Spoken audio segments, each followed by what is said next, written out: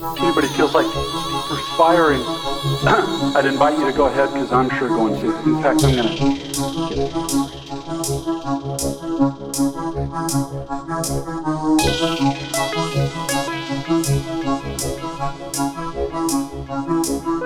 There are these two young fish swimming along, and they happen to meet an older fish swimming the other way, who nods at them and says, "Morning, boys, how's the water?" And the two young fish swim on for a bit, and then eventually one of them looks over at the other and goes, "What the hell is water?" I am not the wise old fish. The point of the fish story is merely that the most obvious, important realities are often the ones that are hardest to see and talk about. The wise old fish isn't really about the capacity to think, but rather about the choice of what to think about. If your total freedom of choice regarding what to think about seems too obvious to waste time discussing, I'd ask you to think about fish and water and to bracket for just a few minutes your skepticism about the value of the totally obvious. Here's another didactic little story. There are these two guys sitting together in a bar in the remote Alaskan wilderness. One of the guys is religious, the other's an atheist, and the two are arguing about the existence of God with that special intensity that comes after about the fourth beer. And the atheist says, "Look, it's not like I don't have actual reasons for not believing in God. It's not like I haven't ever experimented with the whole God and prayer thing. Just last month I got caught away from camp in that terrible blizzard, and I was totally lost, and I couldn't see a thing, and it was 50 below. So I tried it. I fell to my knees in the snow and cried out, 'Oh God, if there is a God, I'm lost in this blizzard and I'm going to die if you don't help me.'" And now, in the bar, the religious guy looks at the atheist all puzzled.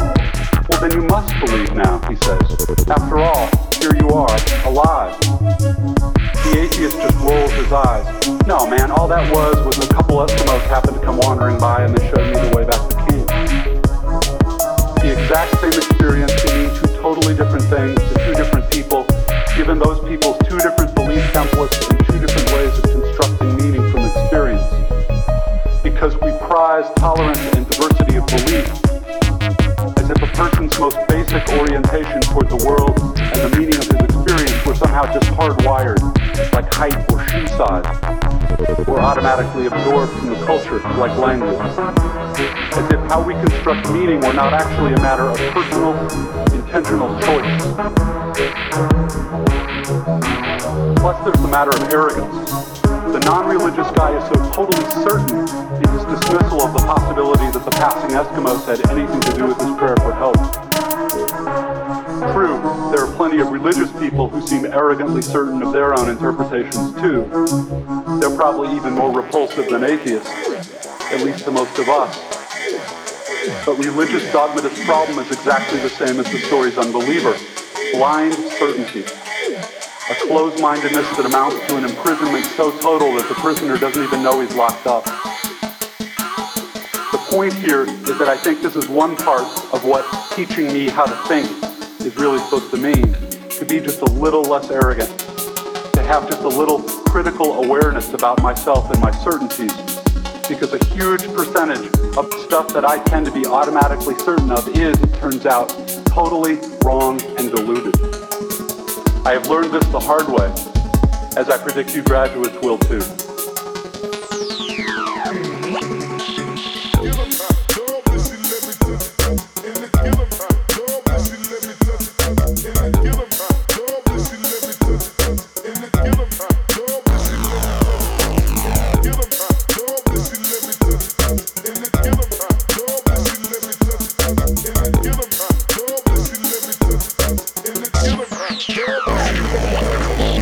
Here's just one example of the total wrongness of something I tend to be automatically sure of. Everything in my own immediate experience supports my deep belief that I am the absolute center of the universe. The realest, most vivid and important person in existence. We rarely talk about this sort of natural basic self-centeredness because it's so socially repulsive, but it's pretty much the same for all of us. It is our default setting, hardwired into our boards at birth.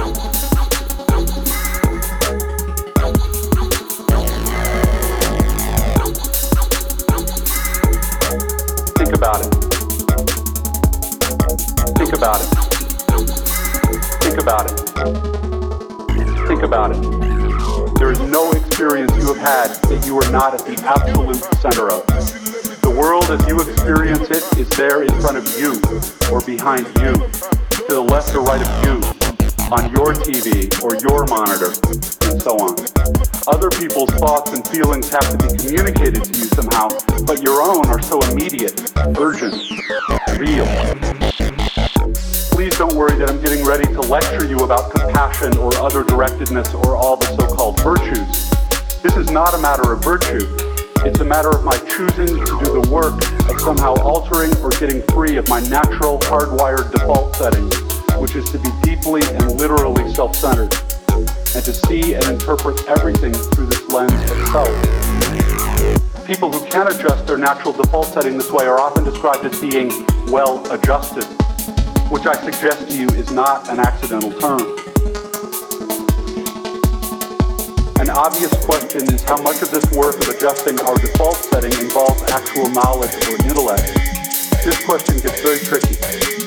Probably the most dangerous thing about an academic education, at least in my own case, is that it enables my tendency to over-intellectualize stuff, to get lost in abstract arguments inside my head instead of simply paying attention to what's going on right in front of me. Paying attention to what is going on inside me. As I'm sure you guys know by now, it is extremely difficult to stay alert and attentive instead of getting hypnotized by the constant monologue inside your own head. Learning how to think really means learning how to exercise some control over how and what you think. It means being conscious and aware enough to choose what you pay attention to and to choose how you construct meaning from experience. How to keep from going through your comfortable, prosperous, respectable adult life dead, unconscious. A slave to your head, to your natural default setting of being uniquely, completely, imperially alone, day in and day out.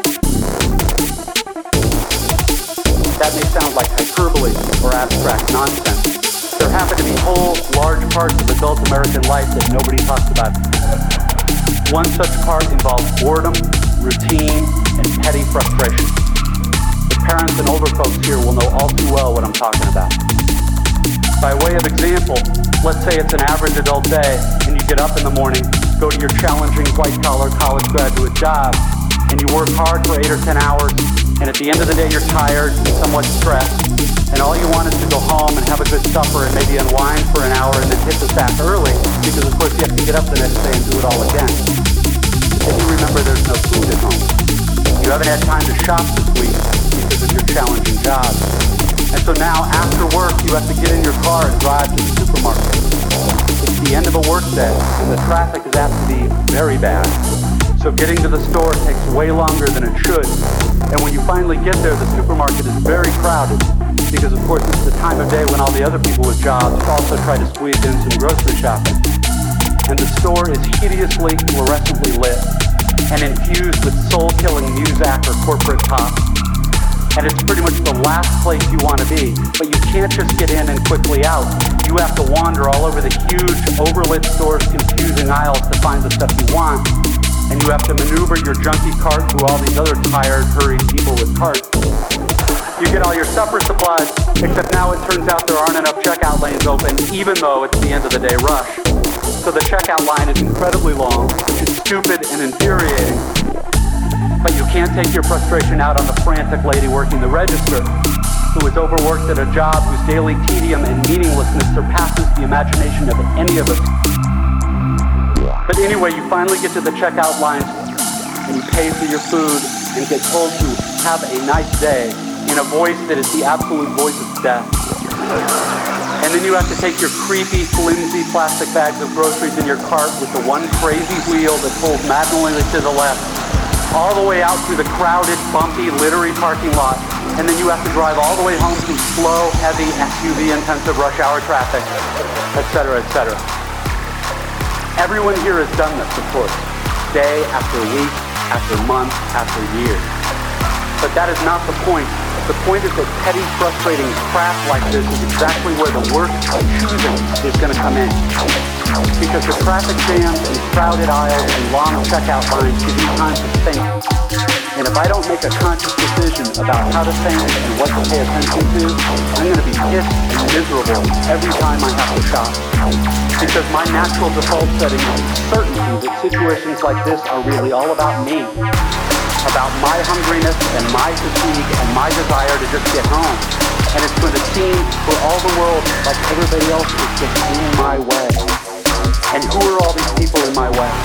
And look at how repulsive most of them are and how stupid and cow-like and dead-eyed and non-human they seem in the checkout line.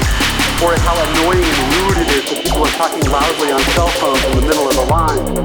And look at how deeply, personally unfair this is. I can spend time in the end-of-the-day traffic being disgusted about all the huge, stupid, lane-blocking SUVs and Hummers and V12 pickup trucks burning their wasteful, selfish 40-gallon tanks of gas. And I can dwell on the fact that the patriotic or religious bumper stickers always seem to be on the biggest, most disgustingly selfish vehicles, driven by the ugliest,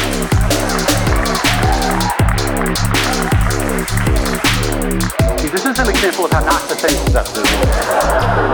Biggest, most disgustingly selfish vehicles driven by the ugliest, most inconsiderate and aggressive drivers. And I can think about how our children's children will despise us for wasting all the future's fuel and probably screwing up the climate, and how spoiled and stupid and selfish and disgusting we all are, and how modern consumer society just sucks, and so on and so forth. You get the idea. If I choose to think this way in the store and on the freeway, fine. Lots of us do. Except thinking this way tends to be so easy and automatic that it doesn't have to be a choice. It is my natural default setting.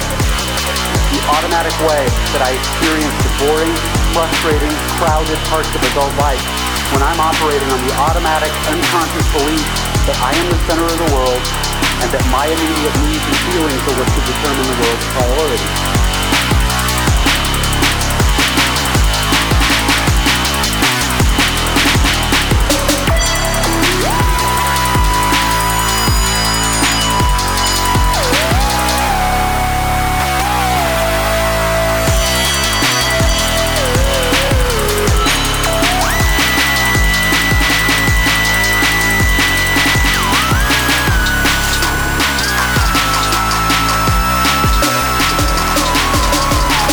That of course there are totally different ways to think about these kinds of situations. Or that the Hummer that just cut me off is maybe being driven by a father whose little child is hurt or sick in the seat next to him and he's trying to get this kid to the hospital. And he's in a way bigger, more legitimate hurry than I am. It is actually I who am in his way. Or I can choose to force myself to consider the likelihood that everyone else in the supermarket's checkout line is just as bored and frustrated as I am. And that some of these people probably have much harder, more tedious or painful lives than I do. Again, please don't think I'm giving you moral advice, or that I'm saying you're supposed to think this way, or that anyone expects you to just automatically do it, because it's hard. It takes will and effort, and if you are like me, some days you won't be able to do it, or you just flat out won't want to. But most days, if you're aware enough to give yourself a choice, you can choose to look differently at this fat, dead-eyed, over-made-up lady who just screamed at her kid in the checkout line. Maybe she's not usually like this. Maybe she's been up 3 straight nights holding the hand of her husband who's dying of bone cancer. Or maybe this very lady is the low-wage clerk at the motor vehicles department who just yesterday helped your spouse resolve a horrific, infuriating red tape problem through some small act of bureaucratic kindness. Of course, none of this is likely, but it's also not impossible. It just depends what you want to consider. If you're automatically sure that you know what reality is and who and what is really important, if you want to operate on your default setting, then you, like me, probably won't consider possibilities that aren't annoying and miserable. But if you really learned how to think, how to pay attention, then you will know you have other options. It will actually be within your power to experience a crowded, hot, slow, consumer hell-type situation as not only meaningful, but sacred, on fire with the same force that lit the stars. Love, fellowship, the mystical oneness of all things deep down. Not that that mystical stuff's necessarily true. The only thing that's capital T true is that you get to decide how you're going to try to see it. This, I submit, is the freedom of real education, of learning how to be well-adjusted. You get to consciously decide what has meaning and what doesn't. You get to decide what to worship. Because here's something else that's weird but true. In the day-to-day trenches of adult life, there is actually no such thing as atheism. There is no such thing as not worshiping. Everybody worships. The only choice we get is what to worship. And the compelling reason for maybe choosing some sort of God or spiritual type thing to worship, be it JC or Allah, be it Yahweh or the Wiccan mother goddess or the Four Noble Truths or some inviolable set of ethical principles, is that pretty much anything else you worship will eat you alive. If you worship money and things, if they are where you tap real meaning in life, then you will never have enough. Never feel you have enough. It's the truth.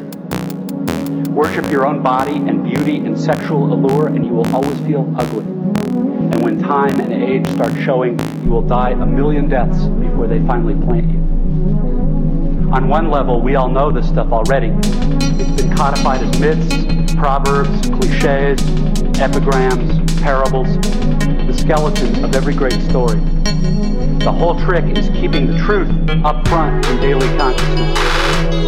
Worship power, you will end up feeling weak and afraid, and you will need ever more power over others to numb you to your own fears. Worship your intellect, being seen as smart, you will end up feeling stupid, a fraud, always on the verge of being found out. Look, the insidious thing about these forms of worship is not that they're evil or sinful, it is that they are unconscious. They are default settings. They're the kind of worship you just gradually slip into, day after day, getting more and more selective about what you see and how you measure value without ever being fully aware that that's what you're doing. And the so-called real world will not discourage you from operating on your default settings, because the so-called real world of men and money and power hums merrily along on the fuel of fear and anger and frustration and craving and the worship of self. Our own present culture has harnessed these forces in ways that have yielded extraordinary wealth and comfort and personal freedom. The freedom all to be lords of our own tiny skull-sized kingdoms, alone at the center of all creation. This kind of freedom has much to recommend it. But of course there are all different kinds of freedom, and the kind that is most precious you will not hear much talked about much in the great outside world of wanting and achieving and displaying. The really important kind of freedom involves attention and awareness and discipline and being able truly to care about other people and to sacrifice for them over and over in myriad petty little unsexy ways every day. That is real freedom. That is being educated and understanding how to think. The alternative is unconsciousness, the default setting, the rat race, the constant gnawing sense of having had and lost some infinite thing. I know that this stuff probably doesn't sound fun and breezy or grandly inspirational the way a commencement speech is supposed to sound. What it is, as far as I can see, is the capital T truth with a whole lot of rhetorical niceties stripped away. You are, of course, free to think of it whatever you wish. But please don't just dismiss it as some finger-wagging Dr. Laura sermon. None of this stuff is really about morality or religion or dogma or big fancy questions of life after death. The capital T truth is about life before death. It is about the real value of a real education, which has almost nothing to do with knowledge and everything to do with simple awareness. Awareness of what is so real and essential, so hidden in plain sight all around us all the time, that we have to keep reminding ourselves over and over, this is water. This is water. It is unimaginably hard to do this, to stay conscious of the life. So life appeared on Earth within 500 million years of it being possible, which is short compared to the 10 billion year lifetime of a planet of Earth type. This brings me to the last of the big questions, the future of the human race. If we are the only intelligent beings in the galaxy, we should make sure we survive and continue.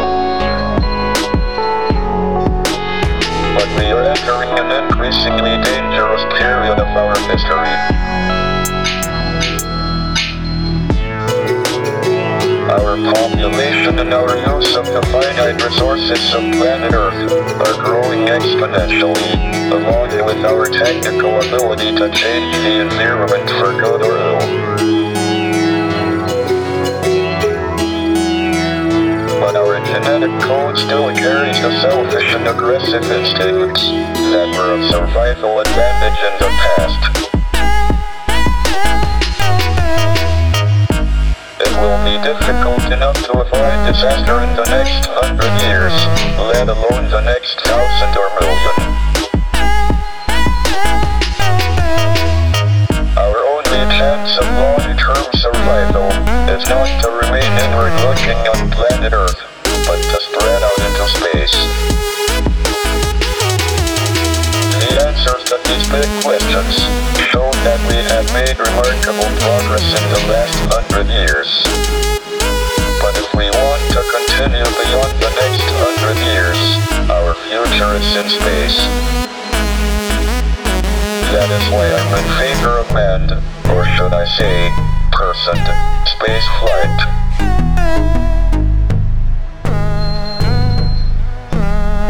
All my life, I have sought to understand the universe and find answers to these questions.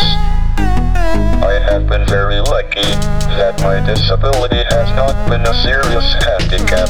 Indeed, it has probably given me more time than most people to pursue the quest for knowledge. The ultimate goal is a complete theory of the universe, and we are making good progress. Thank you for listening. Professor, if you had to guess either way, do you now believe that it is more likely than not that we are alone in the Milky Way as a civilization of our level of intelligence or higher? This answer took 7 minutes and really gave me an insight into the incredible act of generosity this whole talk was for Ted. I think it quite likely that we are the only civilization within several hundred light years. Otherwise, we would have heard radio waves.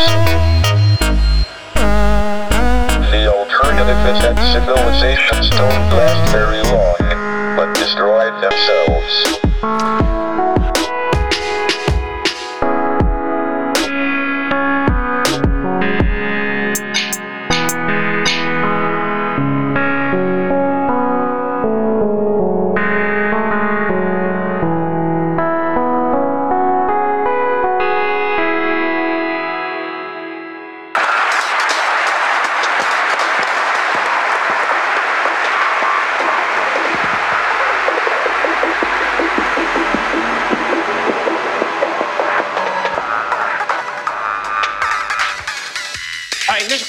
What is going on with people who drink Coors Light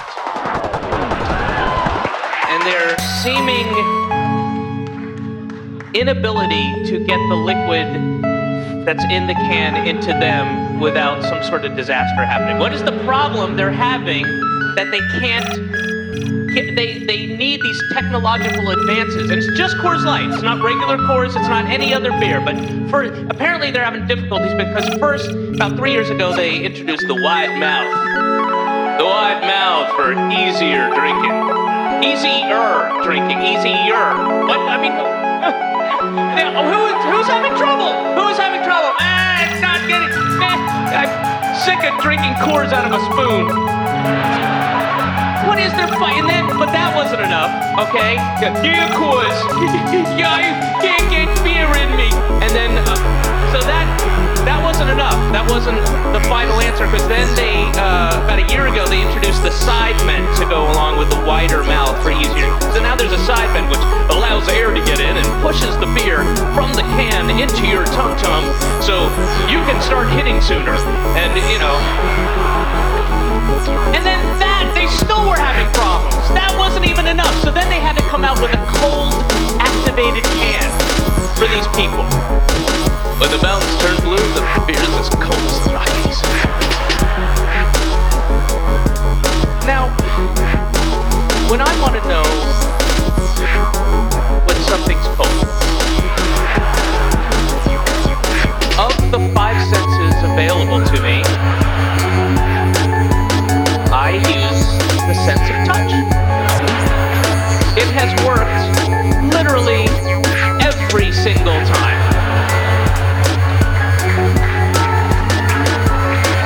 But apparently, yeah, I'll just go over like, oh, that beer's room temp. That's kind of warm. Ooh, that one's cold. Hey, thank you, fingers. You fuckers did it again. I love you guys. But Coors Light drinkers are like, okay, yeah. All right, sure, I can feel it's cold, and I can taste it's cold. But how do I really know?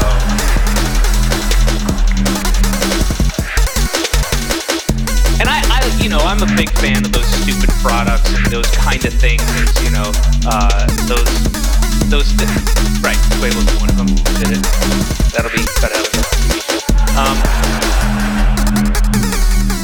Let's put that on a loop for an hour.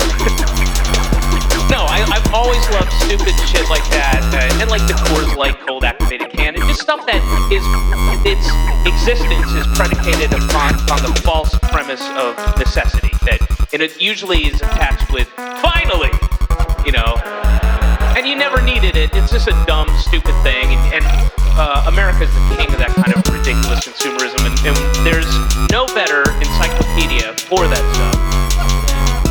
The Sky Mall. Which has so much stupid shit in it. I love it. It's the first thing I do when I get on the plane. Look for new retarded shit in here. Money clamp. The money clip that works. $70. $70 fucking dollars. For a the money clamp that works. Please. But anyway, there's all kinds of really stupid shit in here. But on page 139 is the perfect example of what I'm talking about. Product that never needed to be invented, that they can't even come up with ways to sell it to you. They can't figure out what's good about it, as you'll see in a second. And the product is called Time Mug.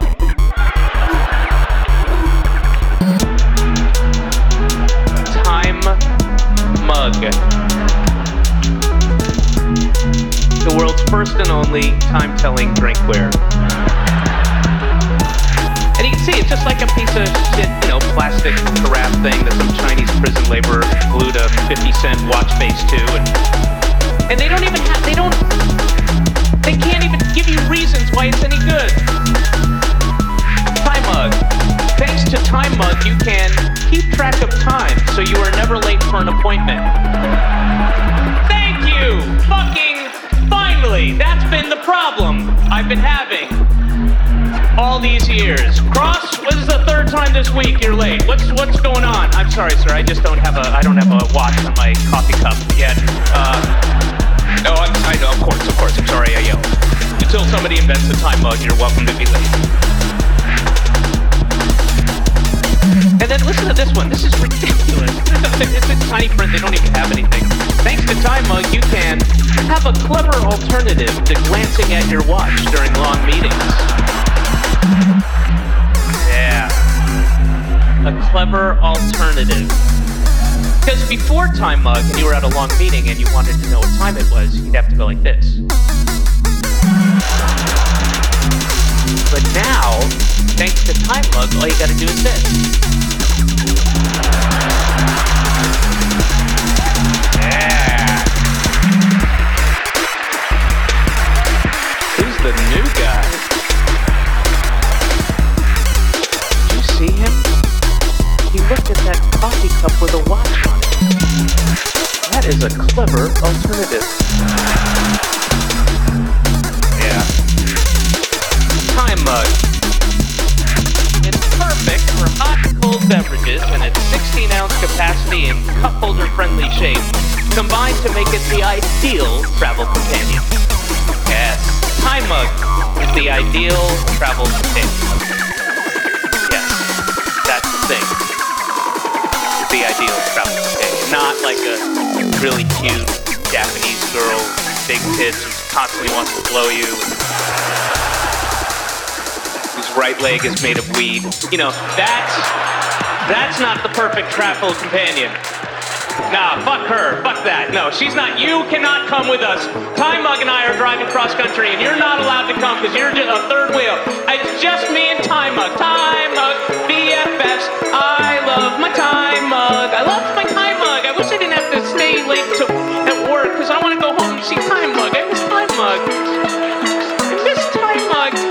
Oh, I'm home. Wait, my house is on fire. No, that's my house. Let me go. Time Mug did it. No.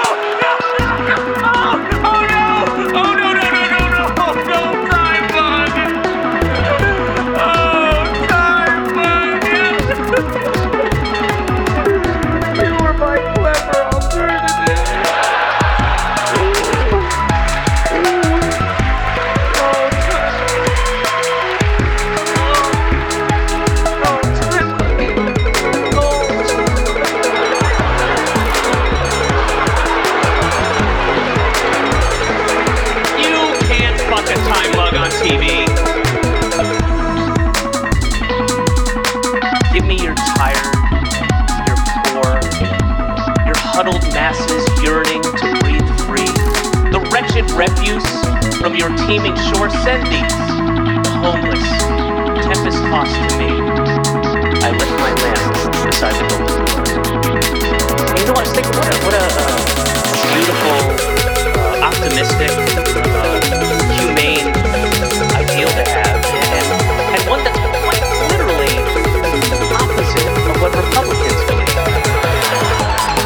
Literally the opposite of what their candidate's platform is. And I can't. What is the cognitive dissonance for those people? I mean, how do the two things? You know, the Statue of Liberty is easily the most iconic symbol of freedom in the entire world, and it's exactly the opposite of what their heads must explode. I don't know how they deal with it.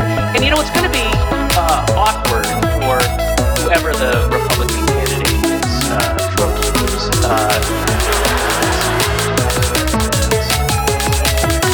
Because, you know, they're going to have to take that photo op in front of the poem, and it's going to be awkward for them. And I do have some empathy for them. You know, and I know it's a little unfair to have empathy for a person that's literally one trait to lack. And, well,